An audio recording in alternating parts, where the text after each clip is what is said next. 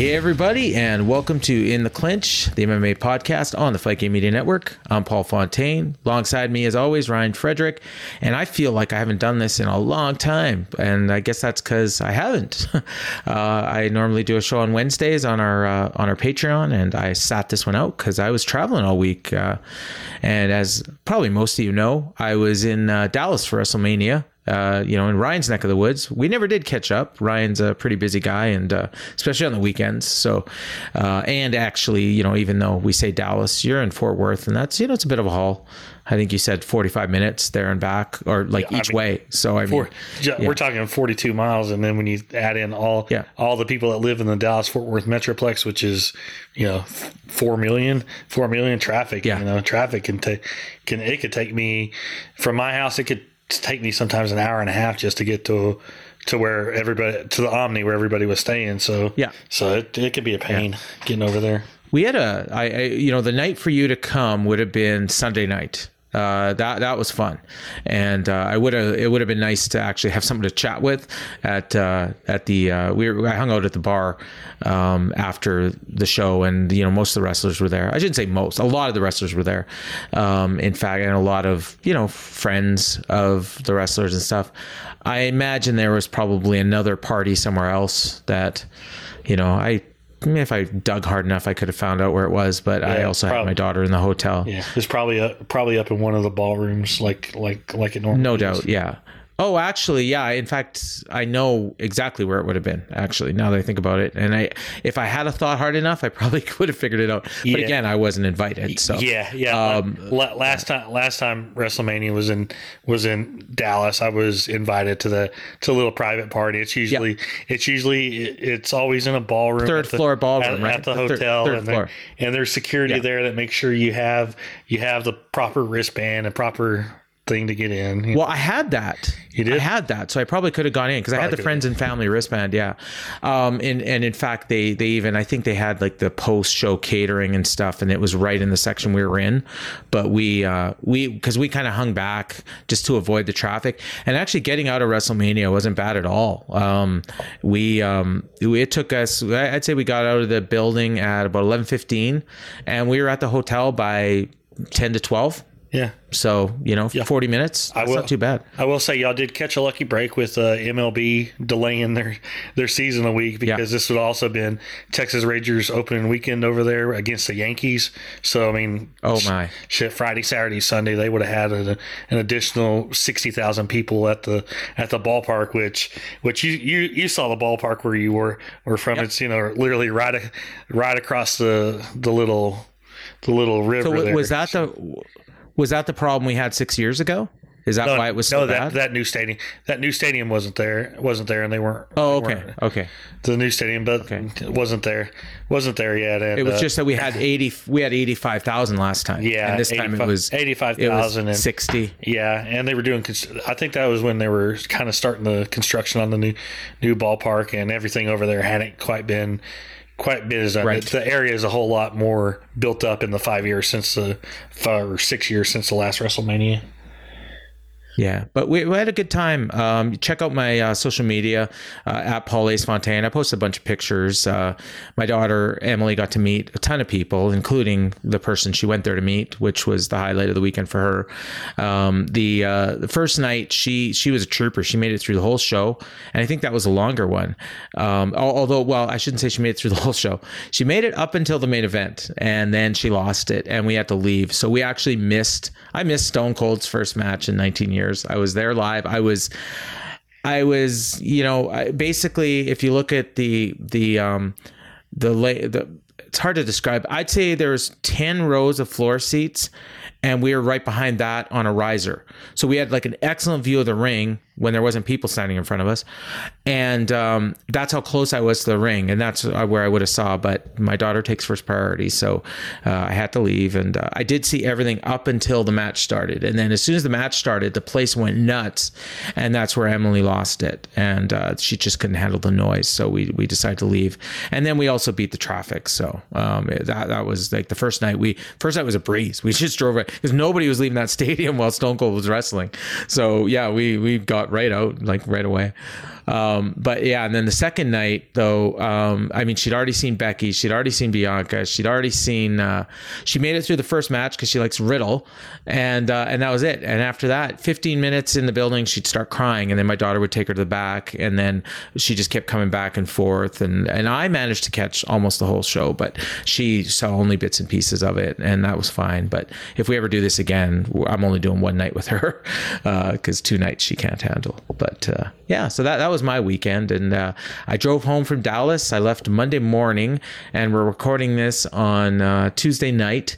It's now 10 o'clock, so I got into the car at about 9 this morning, and I drove almost 12 hours. I mean, we obviously made a few stops to eat and gas and stuff, but it was a long day. And I'm here to record this show, and luckily for me, there isn't a ton to talk about, but we do have a really big show coming up this week that we're going to get into in a second here. And we got some news, but first we'll start with our We Gotta Talk About segment. And I'm coming into this blind, Ryan, because I've been I've been driving for 2 days, and I'm kind of completely out of the loop on social media, MMA. So what do we got to talk about in terms of MMA this week? Well, luckily, it seemed like the world of MMA took WrestleMania weekend off because there was just not a whole lot happening.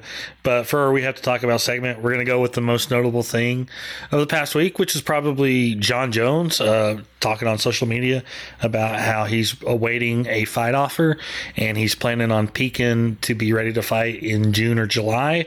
There's kind of stars starting to align that where July might be feasible, because I've started to hear rumblings that Kamaru Usman isn't going to be ready to fight in July. So they've got 2 big pay-per-views that they're going to need main events for, and I'm not sure that they're going to headline a card with Amanda Nunes against Juliana Pena, which might not even happen in July either. That might be going on in August. So you're talking about you've gone from realistically 2 shows that have where you could have headliners with the Usman Edwards and then Adesanya Cannonier, to where you probably have a show that needs a main event, and an interim heavyweight title's coming, and you just know that if they come to an agreement with Jon Jones, that he's going to be part of that fight. So I think now the ball is in the court. It's been we've heard all along, ever since the pandemic, and ever since Jon was talking about taking time off to bulk up to heavyweight, the word was always 2 years.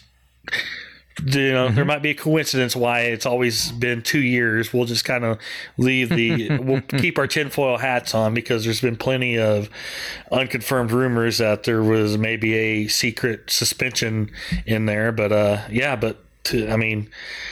hit the 2-year mark now since they said that he was going to be out, and it's time. And I think they get a deal done, because especially if something happens and they don't have Francis at heavyweight, and the fact that Stipe Miocic maybe only has 1, 2, 3 fights left in them at most, they need somebody for that heavyweight division that's going to draw, because otherwise you're looking at Cyril Gane, who's great fighter, but he's not going to draw as heavyweight.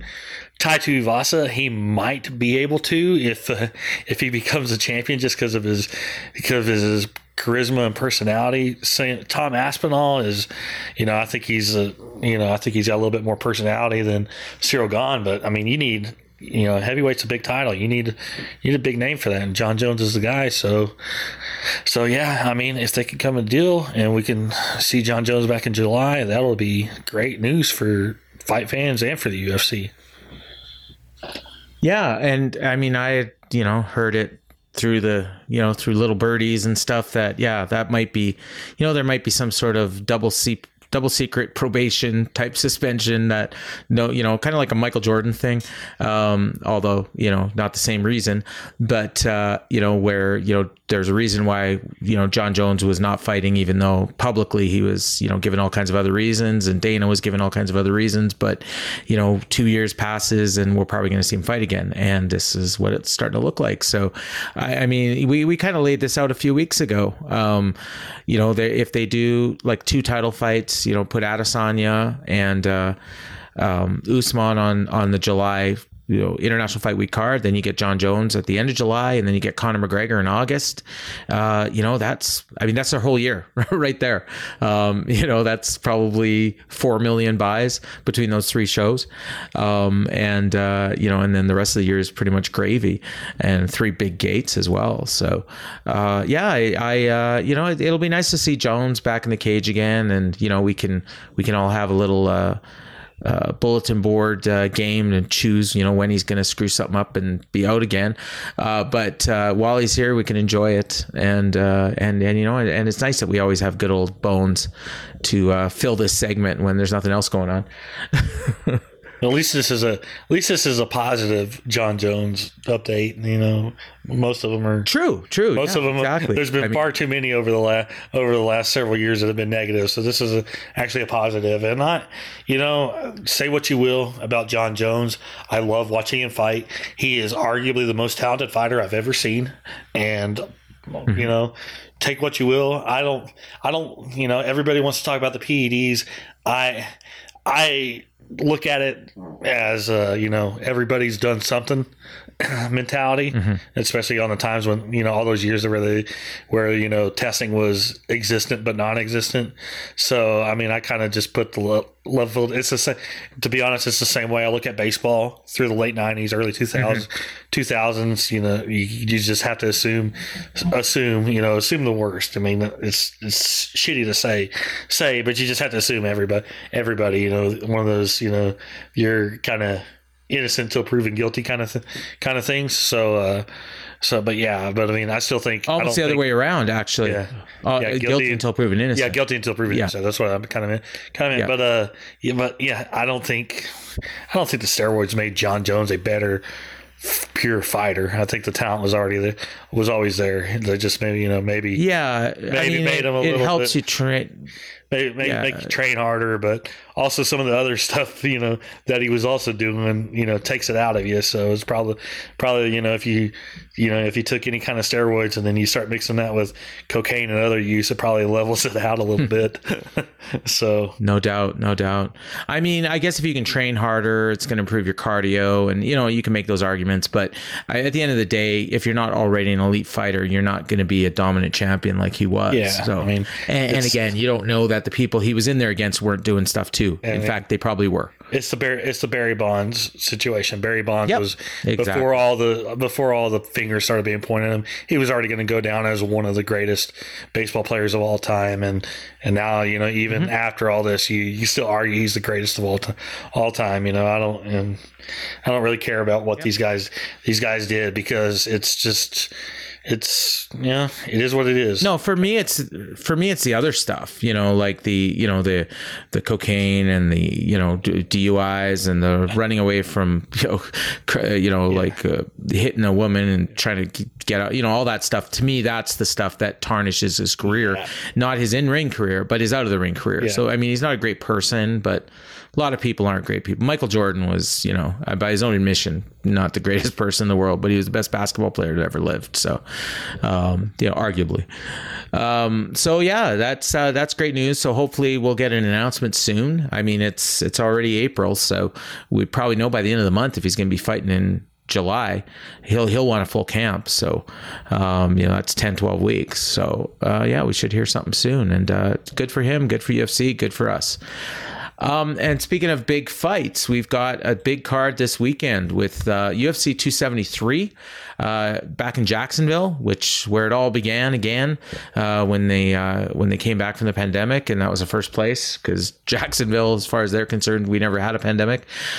They filled up a stadium, and before we even had a vaccine, pretty widely available, and here we go, and we're kind of out of this now, and they're back there, and good for them, and they're getting a big card because we got the 2 title fights, we got the return of Khamzat, we got a whole bunch of interesting prospects on the card, and we'll get into some of those fights. But headlining the show is a featherweight championship match. Korean Zombie, I believe this is his second title shot. He got a shot at Jose Aldo like 10 years ago. UFC 163. Or 9 years ago. UFC 163 in August of 2013. Yeah, wow, and he's only fought 6 times since then in 9 years. But that, he had that military duty, he had the injuries. Military duty injuries. Yeah. Yeah. So, but he's back. He, he's won 3 of his last 4. The only loss was, a close decision to Brian Ortega. And, and he's a guy like, you could argue that, other people maybe deserve it more, but, he's a popular guy. It's a good fight. It's definitely a legitimate title fight. Because the best other option would have been Holloway, and Volkanovski's, quote unquote, beat him twice. So, it's a fresh challenger, and, we've got a bunch of interesting featherweight fights coming up that should determine the next challenger, whoever comes out of this. And, and it's, I kind of wish this fight was either in, in Korea or in, New Zealand or Australia, because I think that would be even bigger over there. But this, this crowd's going to love this, and this show's going to do, it's going to, it's not going to do bonker numbers on pay-per-view, but it's going to do all right. And how do you break this fight down, Ryan? So, Alexander Volkanovski, this is his chance to prove that he's legitimately top 3 pound for pound in the world. It's a fight that he's wanted for years because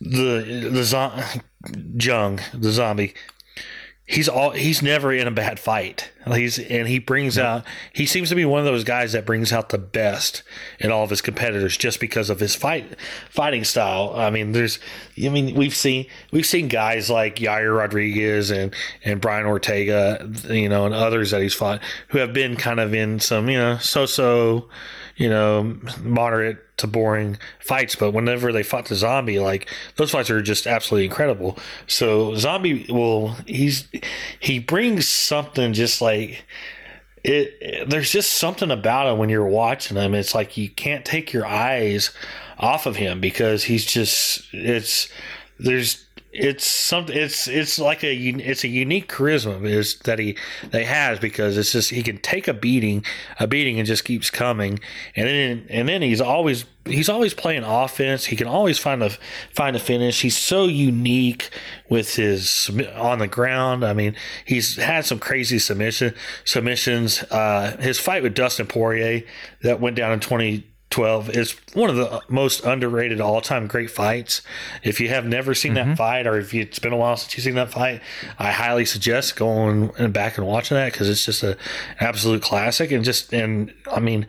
He's never in a boring fight, and he brings out the best in his opponents. And I think, for Volkanovski to clamor for that fight, he was going to fight Max Holloway, but Holloway wasn't cleared at the time of the booking. But Volkanovski immediately pointed I want the Zombie.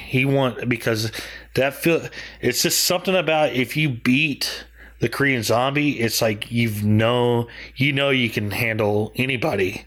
So it's just such an interesting matchup, and Volkanovski is so damn good, and I don't think he gets the credit for being as good as he is. And that Ortega fight in September was just absolutely it was an incredible fight, and you saw Volkanovski bounce back from being in trouble, and the guy's 23-1, and he's won 20 straight fights, and he's 10-0 in the UFC. It's just, he's incredible, and I really think this is the fight I've been most looking forward to in the month of April. Talked about it when we did the question thing last week.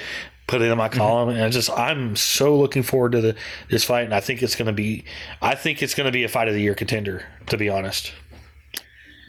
I wouldn't be surprised. I picked the Khamzat fight, obviously, as my one that I was looking forward to, but it's not to say I'm not looking forward to this one, because like you said, I think a lot of people overlook Volkanovski because, he had the 2 close fights with Max Holloway, the second of which, most people think that Holloway won. And the first one was real close as well. But the guy's he's beat Holloway twice. He's beaten Brian Ortega. He's beaten Jose Aldo, Chad Mendez, Darren Elkins. That's his last 6 fights. There's nobody, I don't think, in any weight class that has that quality of opposition that they've beaten in their last 6 fights. But yet nobody talks about him as number one pound for pound. He just doesn't even seem to be in the conversation. And honestly, if he beats the Zombie, I mean, he's in, he needs to be in the consideration for like the best featherweight of all time in UFC, in my opinion. That would be 11 straight wins, and then you're in the conversation with Max Holloway and Jose Aldo. It's hard to argue against him, especially if it's a decisive win. But you can't count out the Korean Zombie either. Although, the wins he has aren't as big as the wins that Volkanovski has, and he's lost to some of the guys that Volkanovski's beat. So, but I am looking forward to this because Korean Zombie's not going to quit. So he's either going to get like knocked out cold, and even then he might just get up and keep fighting, or this is going to be just a 5-round war, or at some point the ref or the corner might have to stop it, because I don't think Korean Zombie's ever going to quit. And and he could easily knock out Volkanovski as well, because Volkanovski's shown that he can take, he can be hit, especially early. So if both of them can survive like the first 2 rounds, I think we're in for a long fight and a great fight. So that's my opinion. Yeah. So, and next up, we've got a rematch for the UFC Bantamweight title. It's the interim champion Peter Yan against the undisputed champion Aljamain Sterling. Of course, Aljamain Sterling won the title in their last fight, but he was losing the fight, and then he got DQ'd because of an illegal knee, and Peter Yan, or the other way around, sorry. Peter Yan was winning, right? Yeah. Sorry. Yan was hit an illegal knee. He had an illegal knee on. Yeah. I know what happened. I'm just trying to. I'm just trying to, like, my brain isn't functioning in full capacity right now. You just got it backwards. Yeah. Well, I know what happened, but yeah. So this is the fight. I mean, technically, Sterling's won 6 in a row now, and he beat Yan for the title in the last fight, but he was going to lose that fight if Peter Yan didn't get DQ'd. So, and then he was injured. So, it's been just over a year. This fight was originally supposed to happen in October, and it was pushed back to now, and it's going to be co-main here on, again, on a big card. I can't say I'm terribly looking forward to this one. I don't see any reason it's not going to go the same way the last one went. It may even be quicker, because Peter Yan, I think, is he's probably pissed off and he wants to prove a point. And Aljamain Sterling did not do himself any favors by the way he was acting after the fight. And and I know even some people were claiming he was faking being hurt. I mean, anyone that saw that shot, he wasn't faking it. But I mean, he did essentially quit, even though he was injured and he could quit, and he knew he would win the title if he quit. But it's still something that not a lot of fighters would have done. I remember, I think it was Anthony Smith was in a situation like that, or maybe it was somebody else, where they could have quit and won the fight, and they kept fighting and they ended up losing. I can't remember. Yeah, it was. You have better memory than me. It was in the John Jones fight. Right. Yeah. Because he had an illegal blow, and I think he was poked in the eye, right? And then and he said, I can keep going, even though like people were even saying, I think the commentators were, quit, you'll win the title. But he wasn't going to do that. It was a legal knee. The poke in the eye would have gone to a technical decision. Oh, it's legal knee. Okay, legal knee. Yeah, whatever it was. Yeah, something illegal. Could have taken illegal. Yeah. Yeah. Yeah, and I think it might have been like DC on commentary, and he's like, just take the DQ. So I don't know, like maybe I'm selling this short. Are you looking forward to this more than I am? I am. It'd be very interesting. I know at the time when they fought the first time, Sterling's neck was really messed up, and it's been messed up for years, and probably, and he won 5 straight before that, and he looked great in a lot of those fights with with a neck that needed to be repaired. So maybe if he's healthy and that's all good, maybe this fight goes a little bit different. I still think Jan's going to win. Jan's just so super talented, but I don't want to sell Sterling short like this is going to be some kind of blowout. And and the first fight, if Aljamain Sterling didn't learn anything from that first fight, he's gonna be cooked here. But there's a lot. I mean, Jan's wrestling defense was great in that first fight, and he's such a gifted striker and a gifted boxer. But I hope Sterling also paid attention to that Sandhagen fight, because Jan clearly won that fight, but Sandhagen had him in some bad spots and in some dangerous spots, and there's a lot to learn. And if Sterling's actually healthy, I give him a better shot to win this fight than than he had in the first one. I still think Jan's going to win, but I don't. It's just. It's to me, it's more interesting now, given the aspect of what happened in the first fight and then everything that's gone on since. I mean, and if Sterling's healthy, then that's going to play a big key in this. But I still think Jan's going to win a decision in this one. Yeah. I actually, I'm even going to say I don't think it's going to be a decision. I think he's going to finish him. Probably middle rounds, the third or fourth. But yeah, so now, yeah. So if you've listened to the show before, we'll go over the main event and or any other title fights that are on the card, and then we pick our 3 fights on the card that we're most looking forward to, and then from there we'll just Ryan will run down the rest of the fights. So for me, I do want to interject. I think we do need to talk about this third fight just as much as that was going to be one of my fights anyways. So yeah, it was going to be one of my fights anyway. So let's just talk about it right now. Gilbert Burns and Khamzat Chimaev.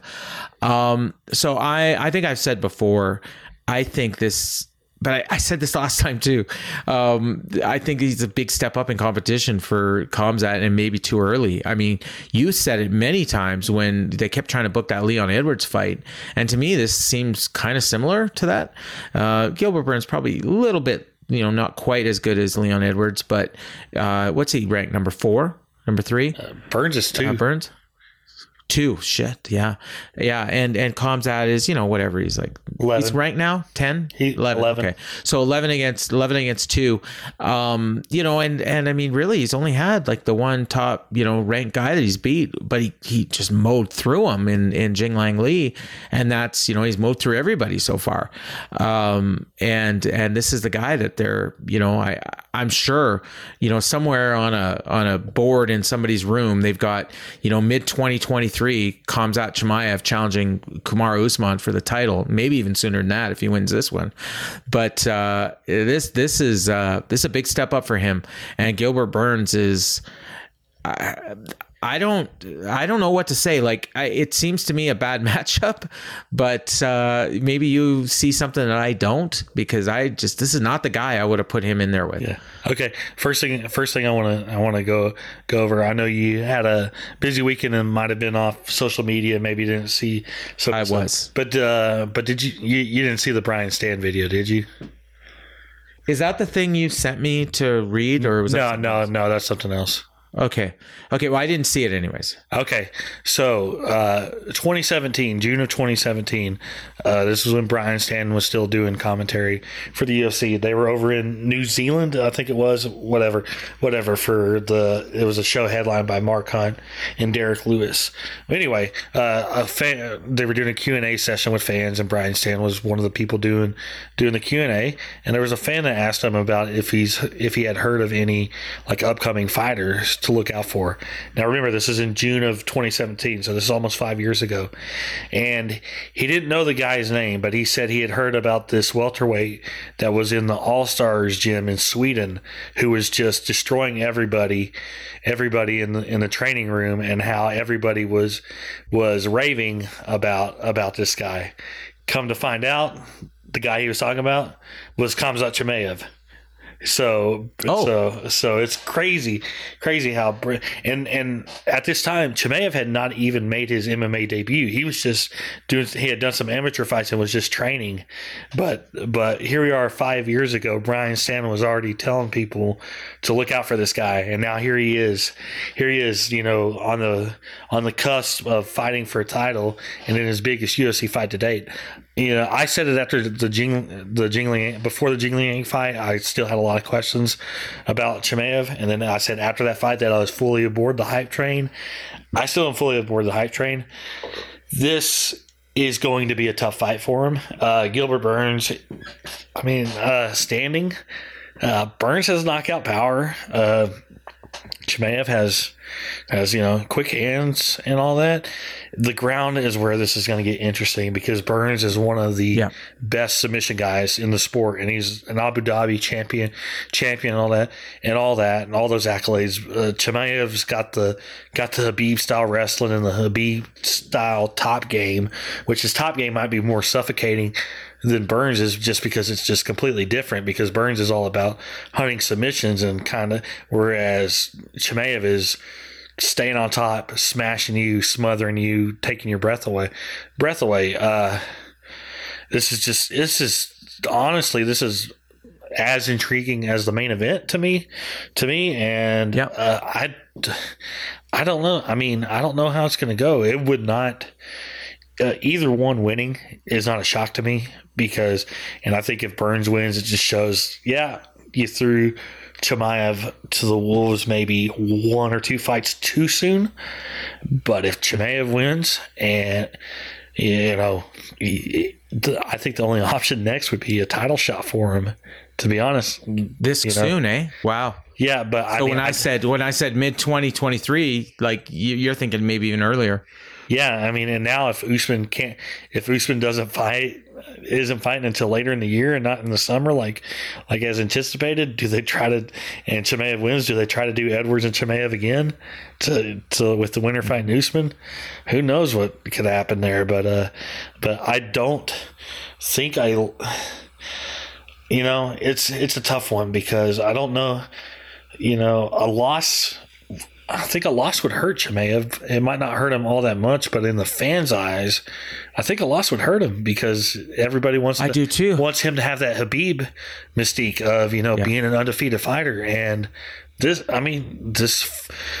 Gilbert Burns may have been too quick for this one. Well, for this one. The other thing is, like, Gilbert Burns, like, we know how good he is. Yeah. But I don't think, like, the general public, he's not a guy that you even though he's ranked number 2, like, he's not a guy that you just instantly think of in that group of, like, great welterweights. Yeah.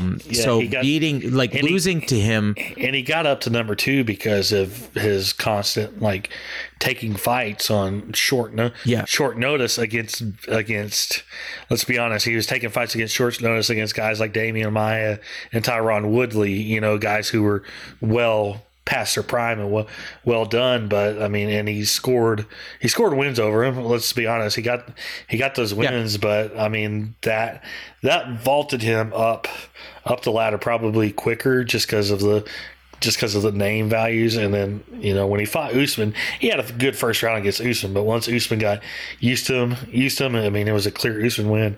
And he beat Stephen Thompson last time, but it was a boring fight, and he just negated Thompson's style. And Burns can have some boring fights too. So I mean, he's good. I don't know that he's very good. I don't know that he's great. But everything we've seen from Chimaev seems to indicate that Chimaev is great. So that's kind of what makes this really interesting. See, one thing I don't think we're going to have here is a boring fight. So yeah, that's that'll be one thing. So I think I'm actually now that we've talked this out, I think I'm going with Chimaev. Yeah, and we do know that the crowd's going to be is very likely going to be super into this fight, which is going to help a lot. Oh yeah. probably for Chimaev as well, I would think. Probably so, yeah. Yeah. All right. So that was one of my and Chimaev has grown on me a little bit. Him and his bromance with Darren Till and all their fun on social media. that's really grown on me because Darren Till's a great clown, and he's very likable, and I think he's brought out a different kind of side of Khamzat, the bromance and the fun that those two have. So it's kind of giving Khamzat a little bit more of a personality too. So which is a positive for him. So I mean I don't need to be sold on his personality. I mean, he got me from his first interview and his first fight, and then taking a fight 2 weeks later, and then he won both titles. I think he would have fought for both titles on the same night if they would have let him. But it's just a different contrast from the guy who's just saying, I'm going to smash, I'm going to kill everybody. But you just see this crazy like warrior mentality, and then you see him with Darren Till. I was like, oh man, he's just kind of a goofball too. So it kind of just cool. brings out a different side of him, which makes him more likable. Cool. Okay, so that was my first one. I'm just gonna, because I only had 3 picked, and that was one of them. So I'm sure you maybe have 3 others. So my second one, I'm gonna go to the prelims, and it's a guy that we saw in the Contender Series who had like a super quick finish, and he's a Canadian guy. Mike Malott making his UFC debut against Mickey Gall at welterweight, another welterweight fight. This one, I think this one's going to be a lot of fun. It could probably end in a submission and probably fairly quickly on one hand. And Malott is a guy, if I'm remembering right, this is the guy that had cornered like a whole ton of fighters like in their career. So he was like totally comfortable fighting, even though, most of those guys, it was their first time in that kind of environment. And he's 30, so he's a little bit old to be making his UFC debut, but I think he's an interesting prospect at 7-1-1, and should probably he's gonna get a win over Mickey Gall. But if Mickey Gall gets the win, then that's another prospect like CM Punk that he derailed. So that's my one, and then my third one is on the main card, Vince Pichel and Mark Madsen. Madsen's 11-0. But I didn't think he looked that great in his last fight. And Vince Pichel is, he's like 50, but he's like a young 50. He's like 39, but but he's won 3 in a row and 7 of his last 8, which is like kind of crazy when you think about it, because you don't really think about Vince Pichel. But it's a tough one for Mark Madsen. And I'm surprised they made this fight. So, I'm not surprised they made this fight. I made this fight. That's true. You did. That was exactly the name you said. And it was funny because you said something like, oh, I think you should fight a young guy. And then you said Vince Pichel. Yeah. And it's like, but he's young in fighting years. They fought on the same card back in August, and they both won. And to me, it just made too much sense to book them against each other next. And I was suggesting that on the show and in my column. And, sure enough, hell. Lo and behold, they made it. Lo and behold, my suggestion, which gets run by certain people, it came to fruition. Yeah, but I mean, Madsen is a guy, who he's the pride of Denmark, and former Olympian. I mean, that's his nickname, the Olympian. And but I mean, he struggled to beat Clay Guida in his last fight, and in fact, it was a split decision. And he's going to have to win here, or the hype train's over. So it's a lot of pressure. And with Pichel, he's kind of got nothing to lose. He's kind of free rolling, as we like to say. And and I'm just totally interested in that. So anything you want to add on the Mickey Gall Mike Malott fight before you go on to your three? Not really. I haven't looked Malott up very much yet. I'm still kind of working on my preview. So I do think it's an interesting fight. And then back on Pichel and Madsen for a second. I just want to point out Vince Pichel having one of the best nicknames in all of mixed martial arts. Yeah, so, from hell, right? Vince from hell Pichel, like that's just that's so great. So just I was right on Malott, right? Like he's the guy that corners everybody. I think so. Team Alpha Male. I think so. Yeah. I can't remember off the top of my head. Okay, all right. Well, you'll let us know in the preview column that you're doing this week. Okay, so what are your 3? Okay, first I'm going to go with the featured prelim welterweight fight, and mainly for the A side of this fight, but Ian Gary against Darian Weeks. I mean, this is a showcase fight for Ian Gary. Hopefully everybody remembers him from the Madison Square Garden card where he got that first round knockout over Jordan Williams. And he was talking about how he's, Conor McGregor was the first wave of Irish fighter, but he's the next wave of Irish fighter. And everything about him screams that he's a future title challenger, possibly future champion. He moved from his training camp from Ireland to Sanford MMA there in Florida for this one. But, I mean, he's a fantastic striker. He's undefeated. He's got everything you're looking for in a prospect and a future challenger. And I mean, this is going to be another showcase for him. He's nicknamed the Future, and that's an apt nickname. And I think he's only like 22, 23, 24, but still 24. Yeah, just turned 24. 8-0, and what is it, like almost all knockouts? Almost all, like 5 knockouts, 1 submission, 2 decisions. It's just, I mean, that's the guy that you got to keep your eye on.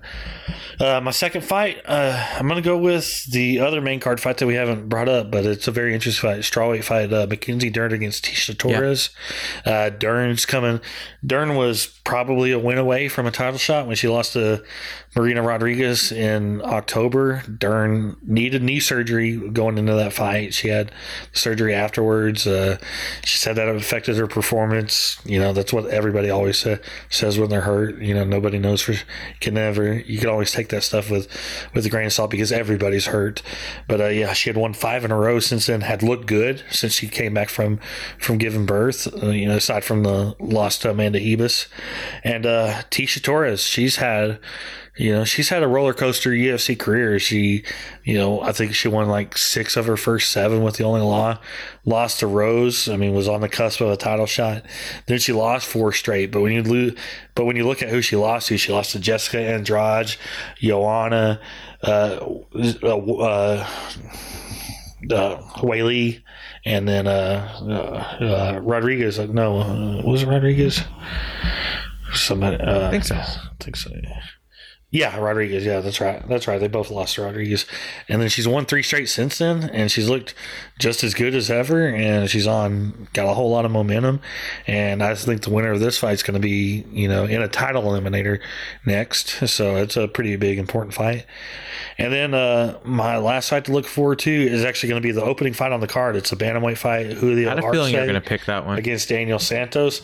Arce's he's an action fighter. He's always in some exciting fights. Daniel Santos is making his debut. He's a 10-1 guy, but he's from Shoot Box. He hasn't fought since 2019. He was 27 years old. He's an exciting fighter. He's got knockout power. He's got submissions, 7 finishes in his 10 wins.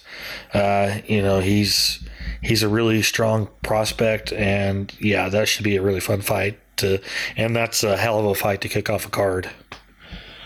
Yeah, no kidding. Julio Arce. That tells you it's a deep card. All right, so there's only a few fights we haven't gone over, but why don't you take us through the rest of them? Okay, so for our 4 early prelim fights that'll be on ESPN Plus, the night opens up with the bantamweight fight between Julio Arce and Daniel Santos that we just talked about. Then we have a strawweight fight. Piera Rodriguez making her UFC debut against Kay Hansen, who's going back down to strawweight. Then we have a middleweight fight. A guy that we've talked about a little bit here, Anthony Blank Hernandez. Fluffy. Yeah. I was wanting you to do your fluffy Hernandez. Thing. Yeah. Fluffy thing. Yeah.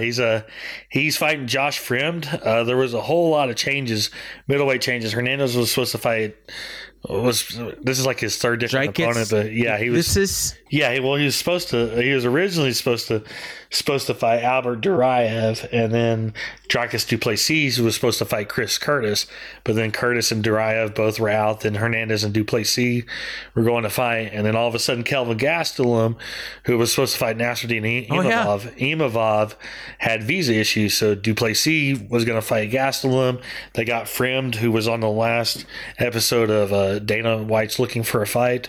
So they got Frem to fight Hernandez, and all of a sudden Gastelum and Duplessis was off because literally, like, I think a day or two afterwards, Gastelum pulled out of the fight, and Duplessis is not happy about it because he's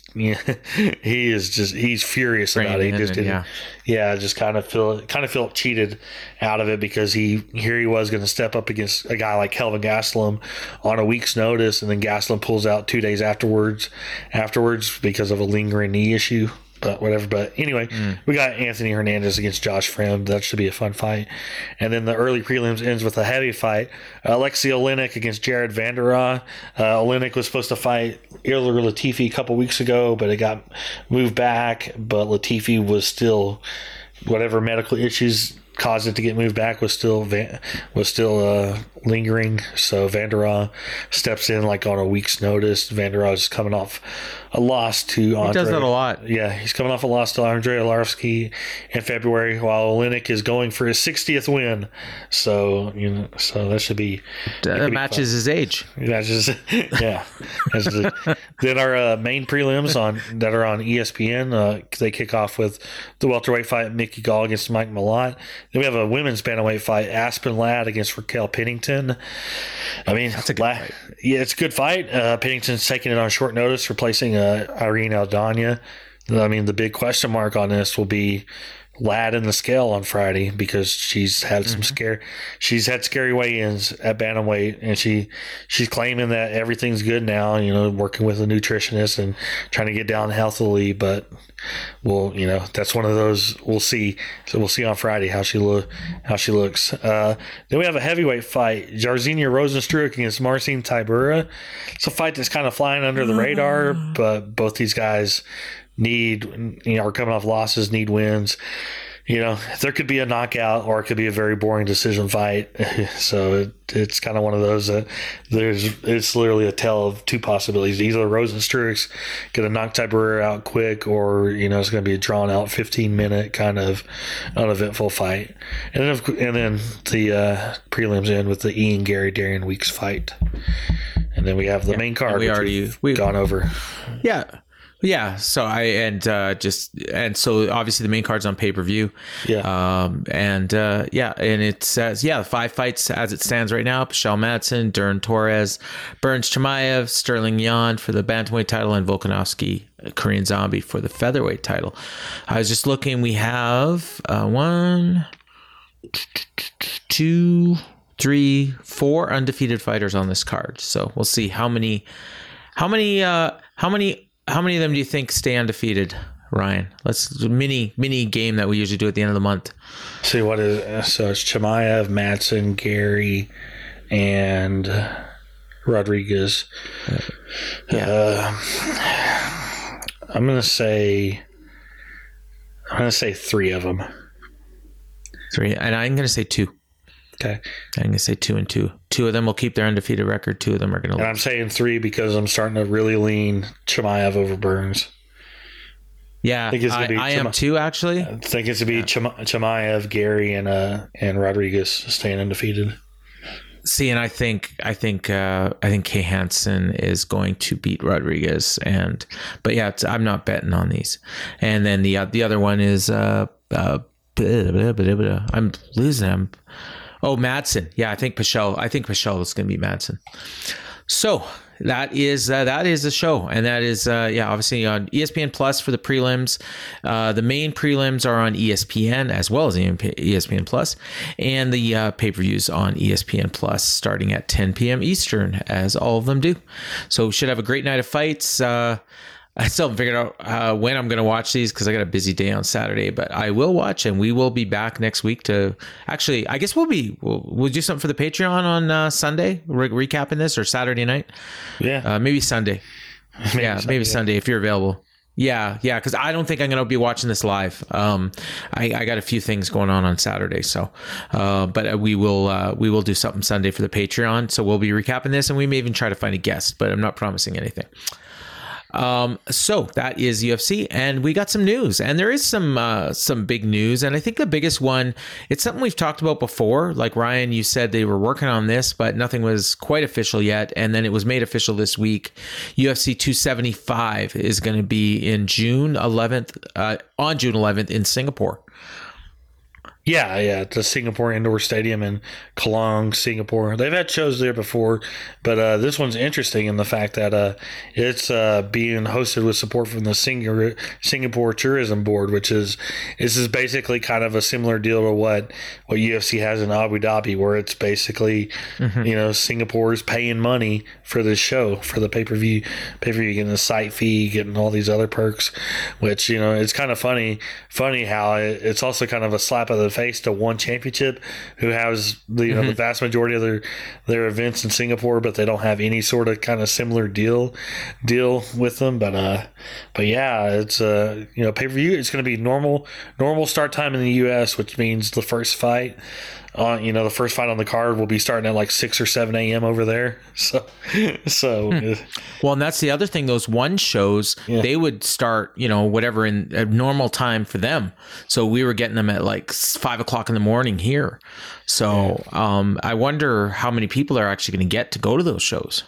Yeah, I mean, I'm sure they haven't had. They haven't had issues selling tickets there.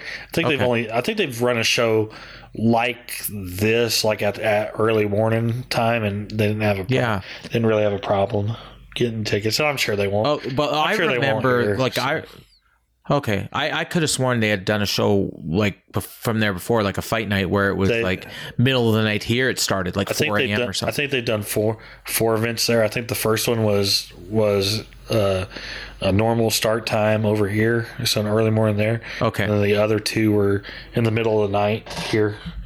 Yeah. We don't really see those very much anymore. No, I mean, we don't. Partially pandemic related, I assume, but where I remember those ones where you'd get up at 4 o'clock in the morning, put on the coffee, and you're watching the prelims. I mean, yeah, it's definitely pandemic related that we haven't had anything like that because the last one we had where it started super early was December of 2019, and the South Korea show was Edgar and the Zombie. Right. So if we're talking about the pandemic, literally started like 2 months after that. So we haven't. Oh yeah. So I think once I remember that. Yeah, I think once we get go ahead. I was gonna say I remember Edgar Zombie, and I think we watched that fight at like 10 o'clock in the morning. Yeah. So yeah, I'm always been the one who's been up watching those shows. I watch everything live, so it doesn't matter what time it starts. But it'll be an early start, and I forgot what the hell I was gonna say. That's all right. But yeah, big and actually, I don't think you mentioned maybe you did. I don't think you did. The fights right now scheduled, UFC light heavyweight championship, Glover Sharon, Yuri Prochazka. So we have a date and a location for that now. Flyweight championship, Valentina Shevchenko and Talia Santos. And middleweight fight, Robert Whittaker and Marvin Vettori in a featured fight. One thing I wanted to mention about this, I heard some I guess it's criticism, saying that like UFC they should be running more shows in the States because they're selling so many tickets, and then they're going here, and meanwhile like they're missing out on fans in the United States are missing out on seeing these fights. Like I don't from UFC, they're making more money doing it this way. And in a way, I think it's actually helping their business because there's more pent up demand in the States. So when they finally do go to some of these cities, they're just snapping up the tickets as quick as they can get them. I think there's some wisdom to their madness. I mean, we usually have 2 or 3 pay-per-views that are not in the U.S. every year. So, the way I see it is it's more getting business back to kind of normalish a little bit. I mean, you usually have a show in Brazil and a show, somewhere, a pay-per-view somewhere else, whether it's Abu Dhabi or Australia or New Zealand or something like that. So, I mean, it's, it's the same. It's the same. I mean, they, like we said, I don't want to talk about it, but we got to get it out of Apex and, a lot of getting out of the Apex is, a lot of it has to do with having some of these overseas markets available to run in, as if they can regularly go back to Brazil on a regular basis and all these other places, then I think we'll just Canada, and Mexico, so all that. I don't really know what the holdup is. We know, so. Mm-hmm. So I gotta say, I at the beginning of the show I talked about going to WrestleMania, crossing the border was a breeze. So I mean that's not a factor anymore. I didn't have to get tested, I didn't have quarantine, none of that. It's business as usual pretty much. There's one slight thing: you have to fill out this thing called ArriveCan, and you just upload your vaccine information. So you still have to be vaccinated. So no fighters are fighting in Canada if they're not vaccinated, unless they live here.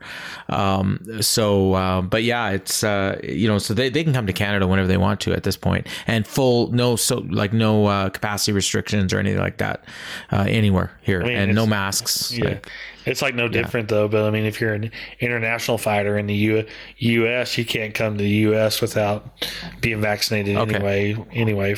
Unless they've changed that, from when it was when they made that rule at November-ish or so. We talked about it, when it happened, and so. I don't think that rule's being changed. I mean, I think at this point it's, they're telling people, if you don't want to get vaccinated, fine, but you're not getting fights. Yeah. All right. You'll get fights when we go overseas, so. Yeah, exactly. Yeah. Okay. So we, last week, you mentioned that Bryan Barberena was on his last fight, and he signed a new contract. Well, he's agreed to a new contract this week. Any other details on that? That I found that in your column this week. Yeah. I mean, I was basically trying to find stuff to fill that column with, but yeah, he did an interview during the week saying that he talked about post fight how that was the last fight on his UFC contract, that crazy fight with Matt Brown, how he said if he doesn't get a new deal, he would just retire. But I think everybody knew he was going to get a new deal because not only was that fight just an epic fight, the best of the year so far, but Barberena's always been an exciting fight, and he's a guy worth keeping on your roster. And he had a conversation with Dana White, and Dana was like, yeah, we're going to get you a new deal. So that's basically the story of that. So he wasn't going to go anywhere. I think Matt Brown might have got a new deal out of it too. So, oh, cool. And crazy. He was supposed to be retired a couple of years ago. Yeah, he was talking 3 years ago about retiring, and now he wants to do 8 or 10 fights more. Something just that happens. We see it all the time in sport. In sports, you kind of start losing your passion for a little bit, possibly with struggles and other stuff, but all of a sudden something happens and it reignites your passion. Like look at Tom Brady, TB12. Tom Brady. Yeah. Even Albert Pujols was supposed to retire after last year, but he's going one more year. Sidebar. F my life. I had a freaking baseball draft today, and I was on the road. And for some reason, my ESPN app would not let me connect, even though I have data on my phone. It's the only app I couldn't open. So it's an auction draft, and because I couldn't bid on anybody, I got stuck with the computer picking me $1 players, and Albert Pujols is on my team. Well, he's probably going to get a lot of at bats with the DH being in the National League now. So True. Yeah, I never thought of that. But my team sucks. I mean, it's a bunch of $1 players. Well, you know what? I had one keeper, Brandon Belt. Yeah. Well, so. You know what? You can't always trust being able to be in good spots to do a draft when you're driving on the road in the United States. So it's not. It wasn't. No, it's not. It wasn't because of that. It's this ESPN app. If I'm not in my home, I can't open it. I don't get it. I have to be hooked up to Wi-Fi for some reason. But anyways, So great to see Matt Brown. We're going to see him again because that's always appointment viewing for me. And the other thing from your another column. We had mentioned last week that there's a bunch of cards. If you just couldn't, you don't want to watch any pro wrestling, and you just need to watch MMA. There was a whole bunch of shows that featured UFC veterans, and ex-MMA 4 was one of them. And Francisco Rivera. Now that was the guy who went crazy and stabbed his sisters, right? No, that was Erwin Rivera. Is that the guy? Oh, Erwin. Okay, my bad. Francisco Rivera lost. Was the one who had the USADA 4-year USADA suspension for tainted cow meat. And this was his first fight back. No, this is like his 4th or 5th back. But he's not getting back to UFC after this. He lost to John Dodson. And Curtis Millender, who was a top prospect in Bellator a few years ago, and UFC. Lost to and UFC. Yeah, right. He lost to Jared Gordon, so we're not going to be seeing him anytime soon. But the biggest news of the week was Sasha Palatnikov got a big win, so good for him. Yeah, hopefully we see him back in the big show at some point. A few other news notes that have happened that I've found out since Monday. Sure. Oh yeah, you told me about one. Yeah, Nate.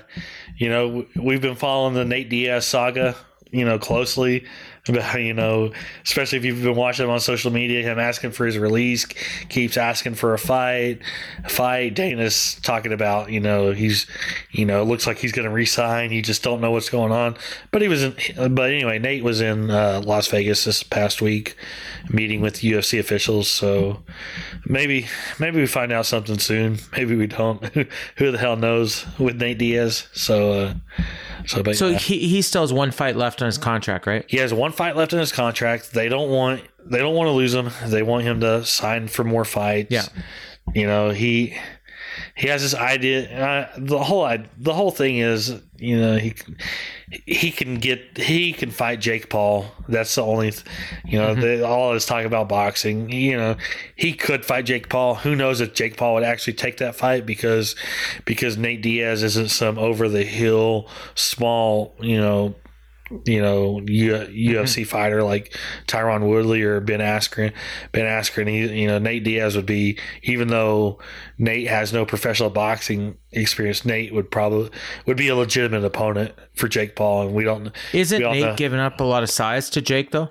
No. I mean, Nate walks around like 190. Nate walks around 190. He's just not muscular like Jake and Logan Paul.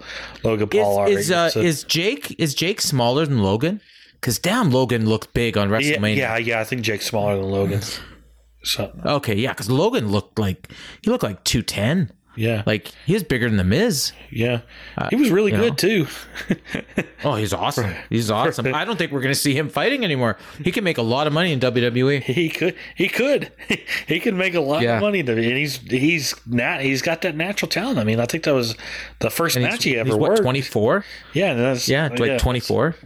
First match he's ever worked, and he's a lot better than some of the guys we see on a weekly basis, like on NXT and even Raw or SmackDown. Oh yeah. So my daughter, not Emily, but the other one that I brought with me, she's 20 and she doesn't watch wrestling, and the two matches she liked the most, actually, well, there's 3. Bianca Belair and Becky Lynch. She loved that match. She just couldn't stop talking about Bianca Belair all weekend. Yeah. She says, I don't even watch wrestling and I want to be like her. I think she's an inspiration. She actually got to meet her, so that helped. And then the other ones was Logan Paul. She hates Logan Paul, absolutely hates him. And when Miz turned on him, she was up on her feet cheering. And like everyone else in the building. And then the other one was she just absolutely loved that Jackass match. So that was the only thing she wanted to see on both nights.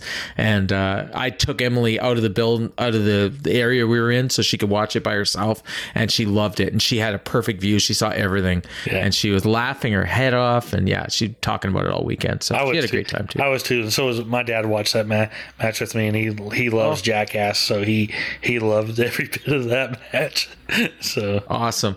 Yeah. So, and I missed it, and I didn't feel like I missed anything because I'm not a big Jackass guy, but I'll go back and watch it. Now that I'm home. Yeah. I mean, it was entertaining for what it was. Just take the, just don't have that mentality of you're watching an actual wrestling match. You're watching a long skit. So that's what it was. So. Yep.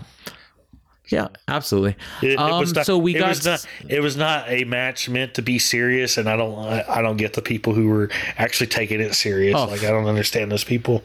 They told you what it was going to be, and they actually over delivered on what they promised. Exactly. So yeah, exactly. So no issue with anything there, even though it wasn't my cup of tea. I completely, because my daughter was happy, I was happy. Yeah. We got some fight announcements this week. And a couple other, I think the biggest couple other. more news items. Sorry. A couple of other news items, because it's just kind of stuff that has happened since the column and mainly today. Starting to hear some rumors that they're going to go back to the UK in July. I mean, I've always, when we talked about after the England show, I was mentioning July possibly for another UK, and even Paul Craig, when he was calling for the Anthony Smith fight, he was saying Glasgow in July. So that's a possibility right there. So would that be that would be a fight night? Yeah, fight night. The pay-per-views are set. Pay-per-views are set for July. You got July 2nd in Las Vegas and July 30th in Dallas, Texas, which isn't official. So isn't 100% official, but it's just But it's about to be 100% official. So if you're booking that Glasgow card, and you have Paul Craig and Anthony Smith, let's say, and I don't see any reason why Anthony Smith would say no to that fight. Would you also put Paddy on the card, right? And would he be co-main, or would you not put him on the card? It depends if they have no other plans to go like to the UK maybe in like September or October. Then I put Paddy and Molly McCann on the card. But if they're leaving open possibility, but because you got to remember when they were doing full touring, they'd always have about two shows in England a year, and then they'd have a show in Sweden or they've done Scotland before, or they've done or Germany or Ireland or Germany, something like that. So if they have a plan to go to England, specifically Liverpool in October, I would do Liverpool in September, October, and I would make sure to put Darren Till in the main event, Paddy in the co-main event, and Molly McCann on the main card, because all three are from Liverpool. That's what I would do. You're doing another $4 million gate if you do that. Yeah. If I have the book and I'm the one making the calls, I'm absolutely 100% doing that. Liverpool. But I had said in the last, after the last fight, that he's got to be in the main event next time. Obviously, if he's on the same card as Darren Till's in the main event. But I'm not sure. Like if it was a choice between him and Paul Craig, I might put him in the main event over Paul Craig. But at the same time, you got to remember, when it comes to the main event with Paddy, it's all about matchups. If he, like I've mentioned, if he's fighting a Matt Frivola, that shouldn't be a headliner. But if he, if like I said, if I threw out the scenario, if Cerrone beats Joe Lozon and wants to keep fighting, I mean, I would book Paddy and Cerrone, and you could put that as a main event. It's all about who he's matched up against. You can't put him in the main event just for the sake of putting him in the main event. You have to have a solid B side. There's always going to be a solid B side to whatever you want to book as the A side. And for me, like, he's getting maybe one or two more fights in the UK, and then you're moving him to Vegas for pay-per-views. But that's just me. Any other news before we get into fight announcements? It's official. Both fight night shows in May on the 14th and the 21st. They're going to be at the Apex. That's awesome. They've applied for licenses. I mean, I talked about it. After the Columbus show. I know. The Columbus show was the ultimate breaking point for me about getting these events out of Apex. Like, that was the final straw. Like if I was at going in that show, on a scale of 1 to 100, I was about a 98% that they need to get out of the Apex. Well, the Columbus show put it probably at 105% that they need to get out of the Apex. But it was already too late for the May shows. And like I said, I had heard the plans were through June, and then probably July was when they were looking at ramping up, because they have other stuff going on the Apex. They're going to be doing Dana White's Contender Series. They filmed a slap fighting thing over the weekend there. So they're doing other. They're starting to do other things with the Apex, and like we said, it's a company worth $10 billion. It's doing all their home games in a practice facility. It'd be like the LA Lakers doing all their home games in their practice facility. It's just it's a bad idea. Just stupid. Yeah. Stupid. There is absolutely no reason to keep doing it. No reason at all. All right. So that was the news. We had a little more than I thought. So fight announcements. For me, the biggest one was the Bellator middleweight title fight. They learned their lesson from Austin Vanderford, and they're putting another unbeaten prospect in there against Gegard Mousasi to get his ass kicked. Well, I got nobody else. So yeah, I know, but it's they haven't learned a thing. Speaking of Bellator, they might as well June 24th. Speaking of Bellator, real quick, they might as well cancel their Bantamweight Grand Prix because they got hit again today. Oh, jeez. What happened? Josh Hill's out of the alternate bout against Enrique Barzola. He was supposed to fight. Him and Barzola were going to fight in the co-main on that first card in Hawaii, and the winner would earn their spot in the Grand Prix. But now Josh Hill's out, so it's like everybody who's getting associated with that tournament is getting hurt. So I guess we can't call it a Grand Prix anymore. Maybe it's a very good Prix or something. Did our buddy Jason have that scoop, given that's his podcast partner? He didn't break the story, no. He didn't. Okay, that's too bad. You would think I had him on Grandpa Dez not that long ago. It was a good show. It was a really good show. I got to get you on sometime. I noticed Phil Hawes and Deron Winn. They're trying to book this fight again. I think it's been put off like 2 or 3 times already, but June 18th. Yeah. That's tentative. We'll just call it tentative. Tentative until they show up. It's tentative until those two step inside the octagon against each other. This is like a poor man's version of Tony Ferguson and Khabib. Yeah.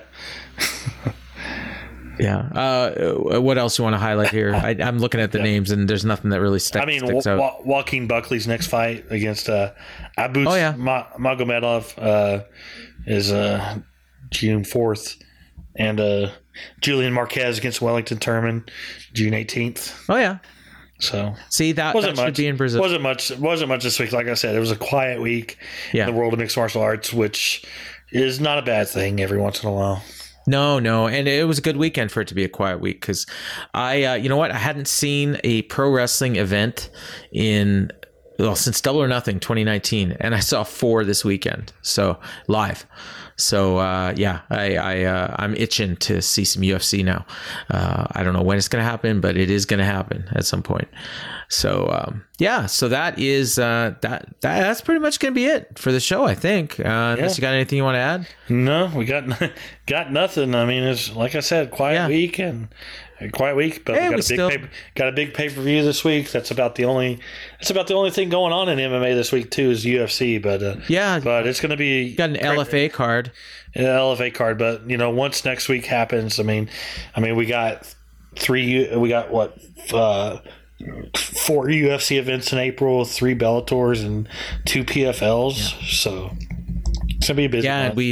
So we're straight every weekend until the next time I'm on the road at the end of May.